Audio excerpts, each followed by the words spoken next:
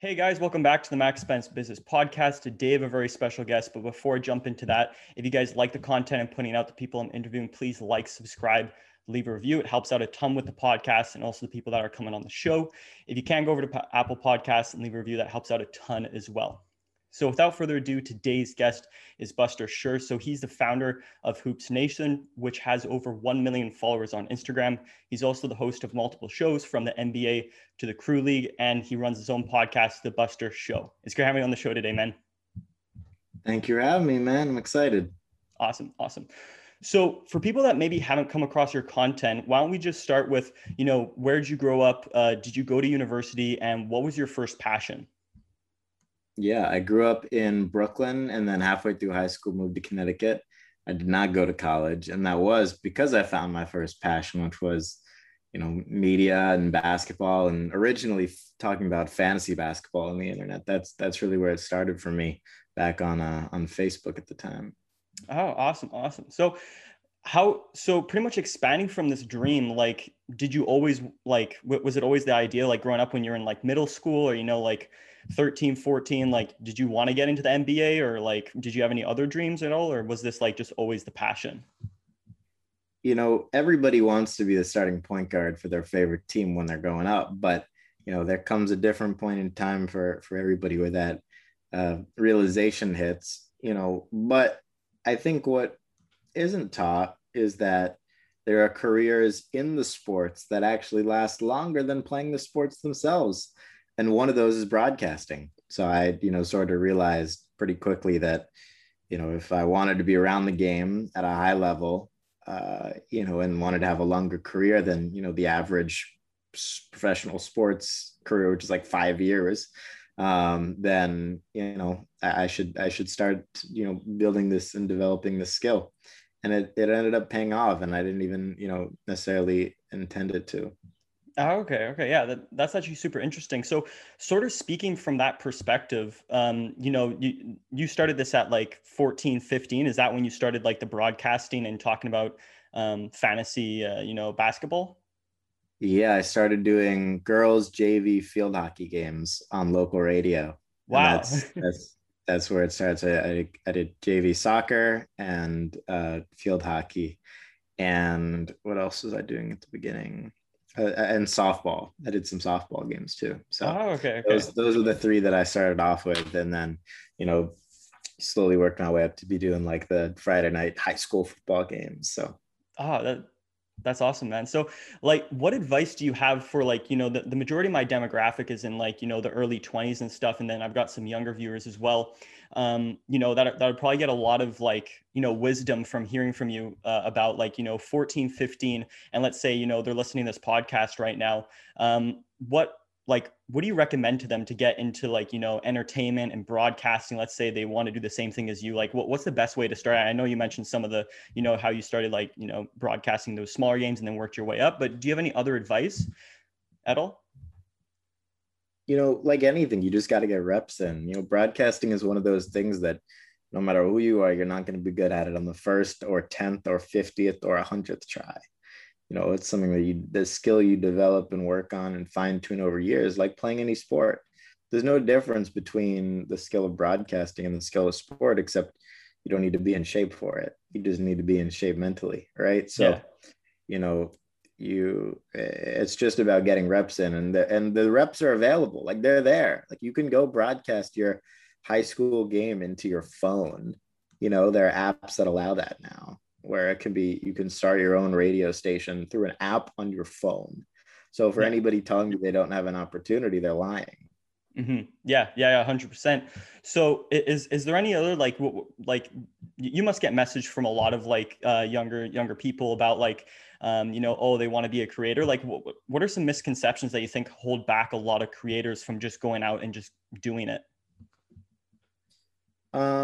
Misconceptions that hold them back from doing it. I don't think there's anything that holds people back. I think just the landscape in itself, there's a lot of turnover. There's more turnover than people think, and realize. So it's very difficult, again, to maintain a career as a creator, especially as it gets more and more saturated on every platform. With that being said, if you're unique and authentic to yourself, which is the only way to be unique, there's definitely places for that on every platform still. But when people try to be something that they're not, that's when it usually doesn't work out. Yeah. And things like money and fame that come to those who find a lot of success on social, that just accentuates who these people are.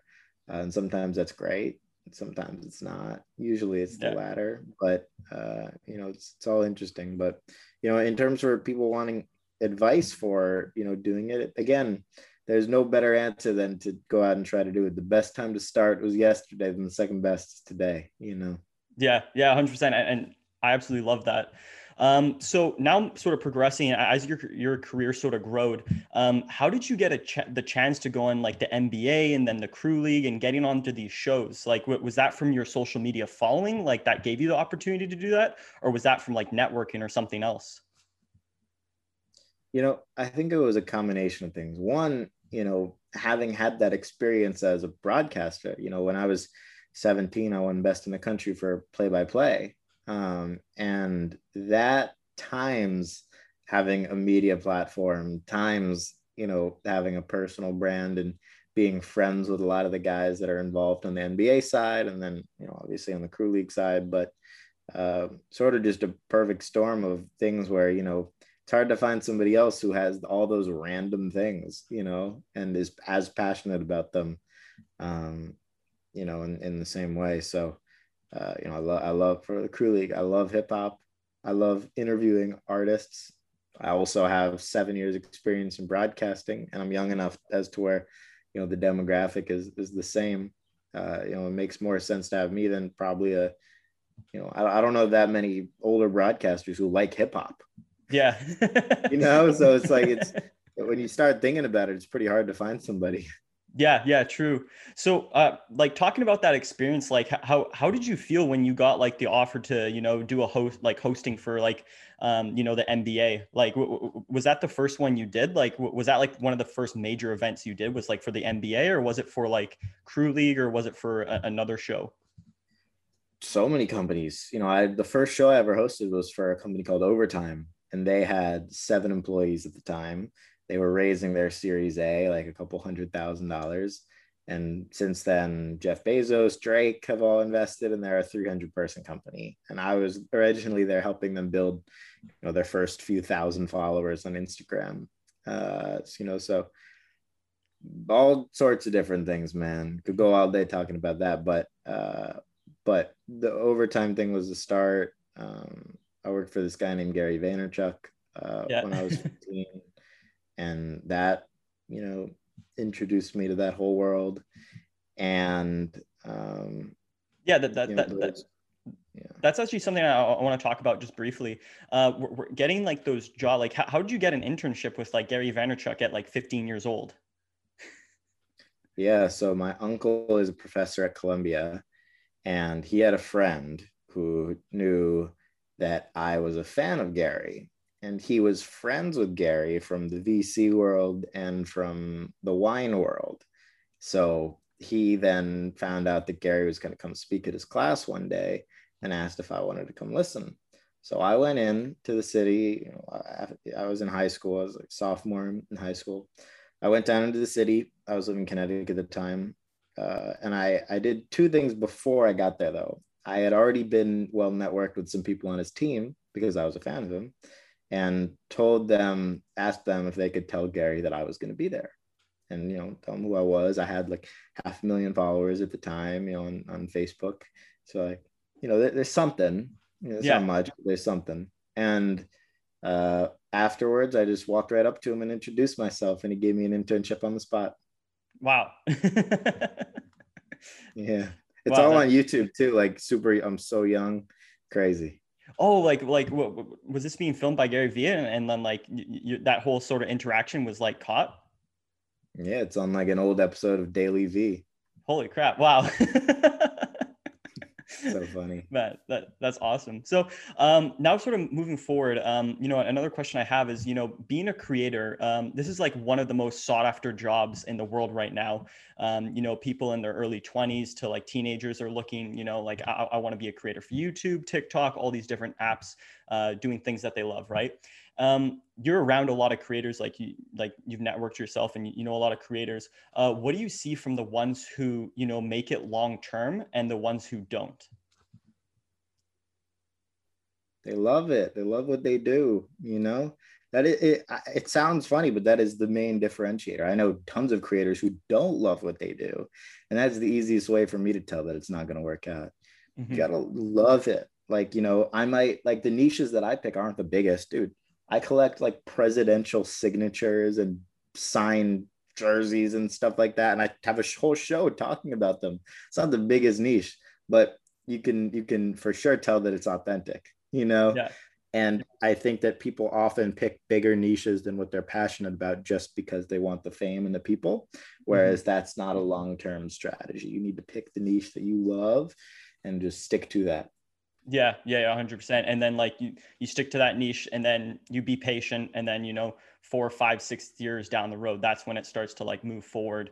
And that's sort of what's happened to you, right? Like people might look at you and be like, oh, this guy's 20, this is an over, you know, you're an overnight success, but you've been doing this since you were 14 years old from like high school. Yeah, man. It's so like the thing with me, man, it's very, very steady. Like I have never had a crazy moment or anything like that ever. Never had something go viral ever. Like Yeah. on Hoops Nation, sure, but that's not me. You know, Mhm. that's media company. On Cards Nation, sure, but personally, and I don't want there to be. You know, it's much. You know, they say that the quicker you rise, the harder you fall. Shoot, I'm good at rising slowly. You know, as should everybody else be. You know. Yeah, I absolutely love that, and that like I like. It's actually pretty funny because like you're sort of like your idealism and how you sort of speak is like very similar to sort of like I don't know if this is true or not, but this like from what I've got so far, it's like it's similar to like Gary Vee's sort of style of just like loving the process and loving your game, and not being not being over focused on the results of the trying to get a viral video every single video, and if it doesn't happen, then you're mentally depressed and you're anxious and you're all this other stuff, right? So I absolutely love that's what you're sort of talking about and preaching. Learned a lot from him. Awesome. So looking at your own career, is that what you like, is that something you would say like why you've been so successful is just because you love what you do day in, day out, and that's what's sort of been moving you forward? Yeah, you know, I think generally speaking, I'm a pretty lazy person, but the reason why it doesn't look like I'm, or the reason why I'm able to do what I do while being a super lazy person is because this is the stuff that I would do in my free time. Mm-hmm. So I'm a lazy person when it comes to like, doing the stuff that I don't like, but I just naturally do the stuff that I like, and then other people call it work. Mhm. Yeah. Yeah, Yeah. true. So, for new creators in today's sort of environment, what advice do you have for them to, what should they be focusing on to like help build their brand and expand their brand and, get more awareness for, let's say if they're niche or whatever type of videos that they're putting out, like what do you think they should be focusing on when they're creating their content?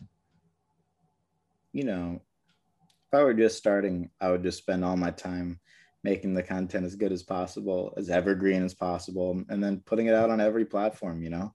But I'd care a lot about it being good and culturally appropriate and things like that because you don't want to be overexposed before you're ready.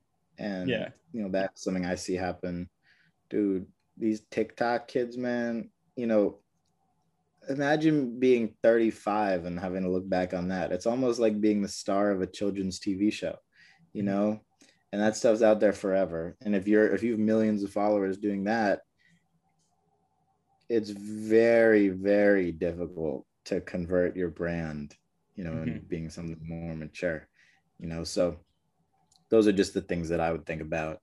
Long-term vision. It's always a good thing and allows you to be much more at peace, which is always good too. Yeah, 100%. So now sort of moving forward again, like how, like I know you mentioned that you sort of love what you do, so that helps with being consistent. But talking about like, let's say days you don't feel like, working, or, everybody hits those periods where it's just like, you get empathetic and you don't really feel like doing anything. What do you sort of do on those days? And I've sort of heard different responses from other entrepreneurs, but I'm always interested to ask that question, sort of see like what your own personal response is. You know, I I'm weird because I love what I do so much. There are certain things that I don't like. Like I'll take days off from editing and things like that, but podcasting and doing things like that, I literally love talking to people so much that I'll never say no. But in terms of the other stuff, yeah, you gotta take time off. Hang out with people, just take days here and there. This past Tuesday, took it totally off. I did nothing. It was great. Went to the Yankees game, like just went on hikes, worked out all day. It was a great day. And yesterday I worked all day. Both were equally great, but Yeah. it is important to take some time off here and there. But it's dangerous when you take, I have this whole thing, I call it no days off season. That's mostly in reference to working out and things like that. But it's true, when you do take days off, it makes it easier to take another day off, and then infinitely easier to take another day off. So that's the dangerous cycle you just got to be weary of when you're allowing yourself to take time off. Yeah, 100%. And that's like, that's something I can relate to heavy, like, with like weight training or other things like that, or like with content. It's like you take that one day off and then it's like, it's harder to get back into the routine instead of just like consistently just always doing a little bit every single day. Right. So yeah, yeah. So now talking about like, the whole content creation scene, where do you think it's going in the future? Like, where do you see content creators going? Like, do you think there's going to be a lot more content creators starting like, their own company and sort of merging that together with their brand? I know like some of the bigger content creators are doing it, but it sort of seems like the majority of that is around like, more brandable stuff, right? Like you're seeing a lot of them doing like, let's say merch or coffee or energy drinks or something like that. There's not many that are like, let's say, I haven't seen many personally that are starting like, let's say a tech startup, or, something of that nature. Like, and where do you sort of see like, the idea of a content creator going in the future? Yeah, I think there are going to be new platforms. I think there are going to be way more of them. But again, like I said before, there's going to be turnover too. Like we're going to see retired content creators in the next few years if we haven't already. So, I definitely think that's part of where things are going. But there's going to be a lot more content creators, and it's going to be fun, man. I love new people are good. Yeah, 100%. So talking about that, like with like, I saw one of your posts that you were talking about, the average timeline for like, the average span of like a content creators is shorter than I think like the NFL, or maybe it was the basketball league. I saw that and I was like, wow, that's absolutely crazy. Because like the majority of content I sort of see a lot is like, Logan Paul and, Jake Paul and, David Dobrik and like PewDiePie and these other people that they've sort of stayed at the top because they're always consistently creating. But why do you think, content creators are going to be retiring in the future? Well, I think it's just a matter of getting burnt out and desensitizing their audiences. Unless you grow at a scale like, you just named like four of the greatest content creators ever, right? So Yeah. those guys continuously make more money and then are able to raise the bar of their content. But there does come a point where your audience gets desensitized by the oohs and ahs of the dopamine hits from your content, and the default of that is your audience not being as excited, and it's not new, so they look to somewhere else. Just like with TV, like anything, most shows don't make it past the first season, and there's a reason why. So I think creators are just like TV shows in that regard, and we're going to see that play out. We already have. I've seen it for the last 5 years, but I think that will only be more common as there are more and more creators in the market. Yeah, 100%. And actually talking about those four creators like that I mentioned there, like I know that you said like they have more money, so they're always able to raise the bar, but why do you sort of think that they're able to sort of stay on top and just like sort of keep their brand and their following and can continually able to grow, right? Because like if it just came down to like a money fact, like, you know, somebody could back a content creator with like a fund or something and, you know, do the most ridiculous content in the world, right? With like, you know, let's say if they raise like, you know, a few $1 million or whatever to start producing content. So why do you think these creators are staying at the top of, you know, sort of the top of their game, even, you know, coming into some of the, you know, the problems or like, you know, problems that they've faced with like, you know, David Dobrik and, you know, Logan Paul and what's happened, you know, to them recently in the past couple of years? Like why do you think they were able to come back and sort of make it? You know, Logan is the most special. You know, he was able to pivot into other industries, and he has such a crazy work ethic, and he's such a good dude that, you know, he's able to do anything, fight Floyd Mayweather, anything is possible, you know. But all those guys are just so talented. So it was the combination of things, you know. You can't, money never supplements for talent, you know. So so those guys had it all, and I think that's just why. But those are, you know, out of the 200,000, I'm sure, creators out there, those are the four of the top 20, you know. So it's not, there's a very small percentage of people who are able to do what they're doing, and everybody else tries. But they're great. Yeah, 100%. So now I know we're coming to the end here. I sort of want to do a bit like something that I've seen that's sort of cool was like, you know, the underrated, overrated thing. And I saw that from Gary Vee, and I've seen that from you. So what do you think is something that is underrated of being in your 20s, and what is overrated of being in your 20s? You know, it's tough to make a blanket statement, but I generally think that partying in your 20s is overrated. And traveling is underrated. Okay. And then what are some underrated platforms for organic growth right now? And what are some platforms that you think is like, you know, that's overrated right now? LinkedIn, TikTok, and YouTube are underrated. Overrated are Instagram, Twitter. Yeah. Okay, that's actually super interesting. So why do you think YouTube is actually underrated right now? Like, because like like you look at YouTube and everybody says like, you know, it's so hard to grow. It's so hard to grow on YouTube. What's your thinking around that being like an underrated platform? Like, where do you sort of see YouTube going? Right. The people who are growing on YouTube don't say it's difficult.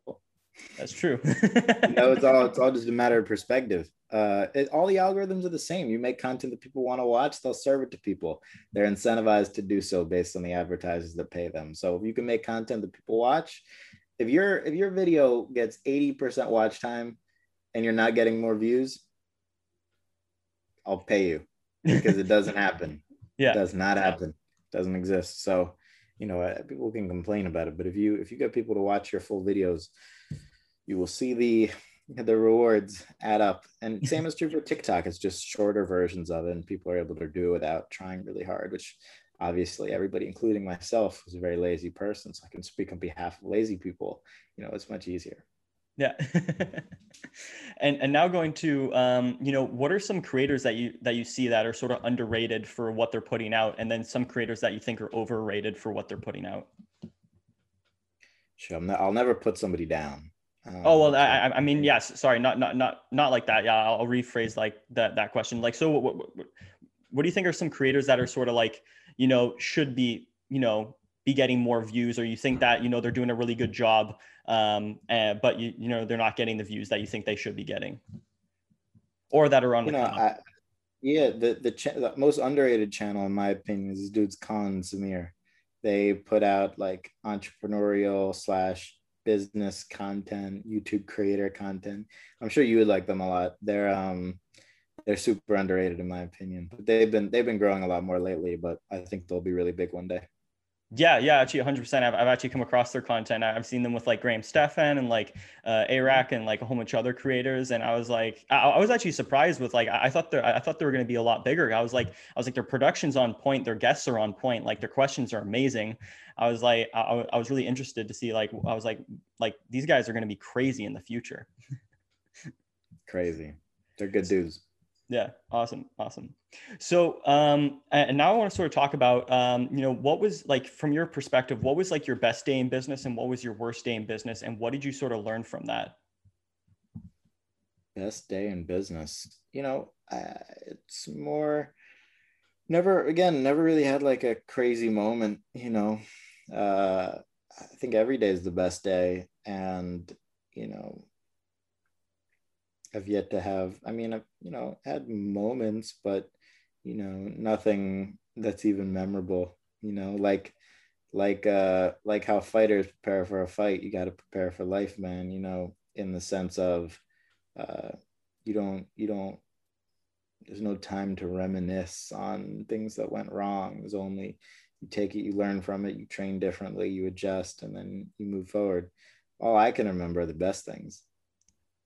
Okay, awesome. So like that's actually super interesting, and I love your mindset. Like how did you sort of build that mindset? Was that just like always in you, like, or like, like how did you sort of build that to just be like so calm and, just happy with like, and patient? Like, the one thing I struggle with, and probably a lot of 20-year-olds struggle with, is like, being patient with, producing stuff and putting it out. It's like, a lot of people want to get to the top really fast. And you seem like you're very fine and you're very patient with just like taking the road and just building it slowly and getting there. And like, in the next like 5 years, I wouldn't be surprised that you're like probably one of like the biggest names, or like, let's say the next 5 to 8 years in, basketball as a creator or something of that nature. Right.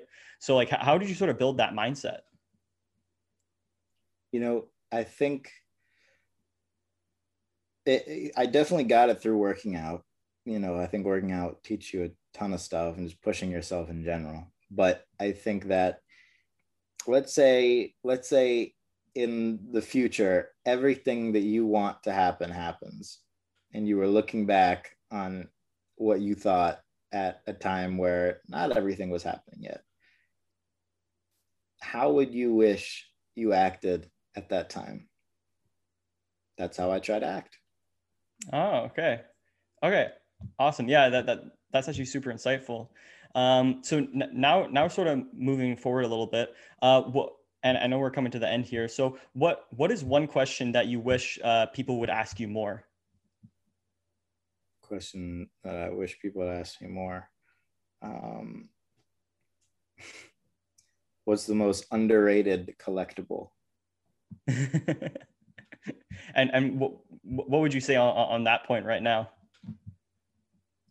Biasly speaking, presidential signatures. Lincoln, Washington. You can buy 5 Abraham Lincoln signatures for the price of one Zion Williamson rookie patch auto card. It's crazy. It's messed up, man. It's messed Wow. up. And what why do you think like that's like that's like I don't know too much about like, the collectible space, but like why do you think the presidential signatures are gonna like pop, or that they're underrated right now? I believe in the stuff that should be in a museum. Most people don't realize you can own, full dinosaur fossils. You can own things from George Washington, copies of the Declaration of Independence. There's crazy stuff out there that you can own in your house that should be in museums. And I think those are the things that really, stand the test of time. Yeah, true, 100%. But yeah, awesome. Actually, I just had one more question that just popped into my head here. So on the whole NFT space, are you currently in that at all? And what like how have you sort of seen that space over the past, like, let's say 2 years, 2, 3 years? Yeah, so I'm an advisor for an NFT platform called Eternity, and we launched celebrity NFTs. So we've done Tony Hawk, we've done Muhammad Ali through his foundation, Pele. We've done stuff with Space Force and launched, nautical. We've done everything, but I'm excited for all the drops in the future. And that's been super fun. I just got introduced to the space last year, so I haven't been in it for 2 or 3 years, but I'm happy that I ended up working with a good company like Eternity, and it's been super exciting. Mr. Beast is involved Wow. in our platform, so got some good people, and I'm excited to see where it goes. Wow, that's incredible. And is the NFTs like sort of reacting to being like similar to like the like physical collectibles, or are you seeing them like act in like sort of a different way with like, you know, how people, you know, is like how their perception of it is? You know, they can. It's just all a matter of utility. Like, what does this NFT do? Does it get you access to something? Does it get you something in the real world? Or is it just art? Like, what is it? And the ones that do well are utility based. They get you things. And the ones that don't generally aren't, unless they're like, you know, art from famous collectors. It's all situational. But yeah, there's some cool ones out there. I'm a big NFT fan and collector too. Okay. What are some NFTs that you have? I don't know if you want to mention them at all, or. I mean, on Eternity, man, gotta stack up the collection there. Awesome. Well, yeah. Well, I know you're a busy guy and you probably got a lot of stuff to do. But yeah, thank you again, Buster, for coming on the show. It's been absolutely incredible, you know, hearing your story, listening to you, and you sort of dropping that advice. Where can people find out more about you, and you know, what other up and coming projects you have going on? Sure, man. I'm around. You can just look up my name, find me, if you want. But no, man, I appreciate you having me on. It's super fun. Yeah. Thank you, man, for coming on. It's been an absolute pleasure.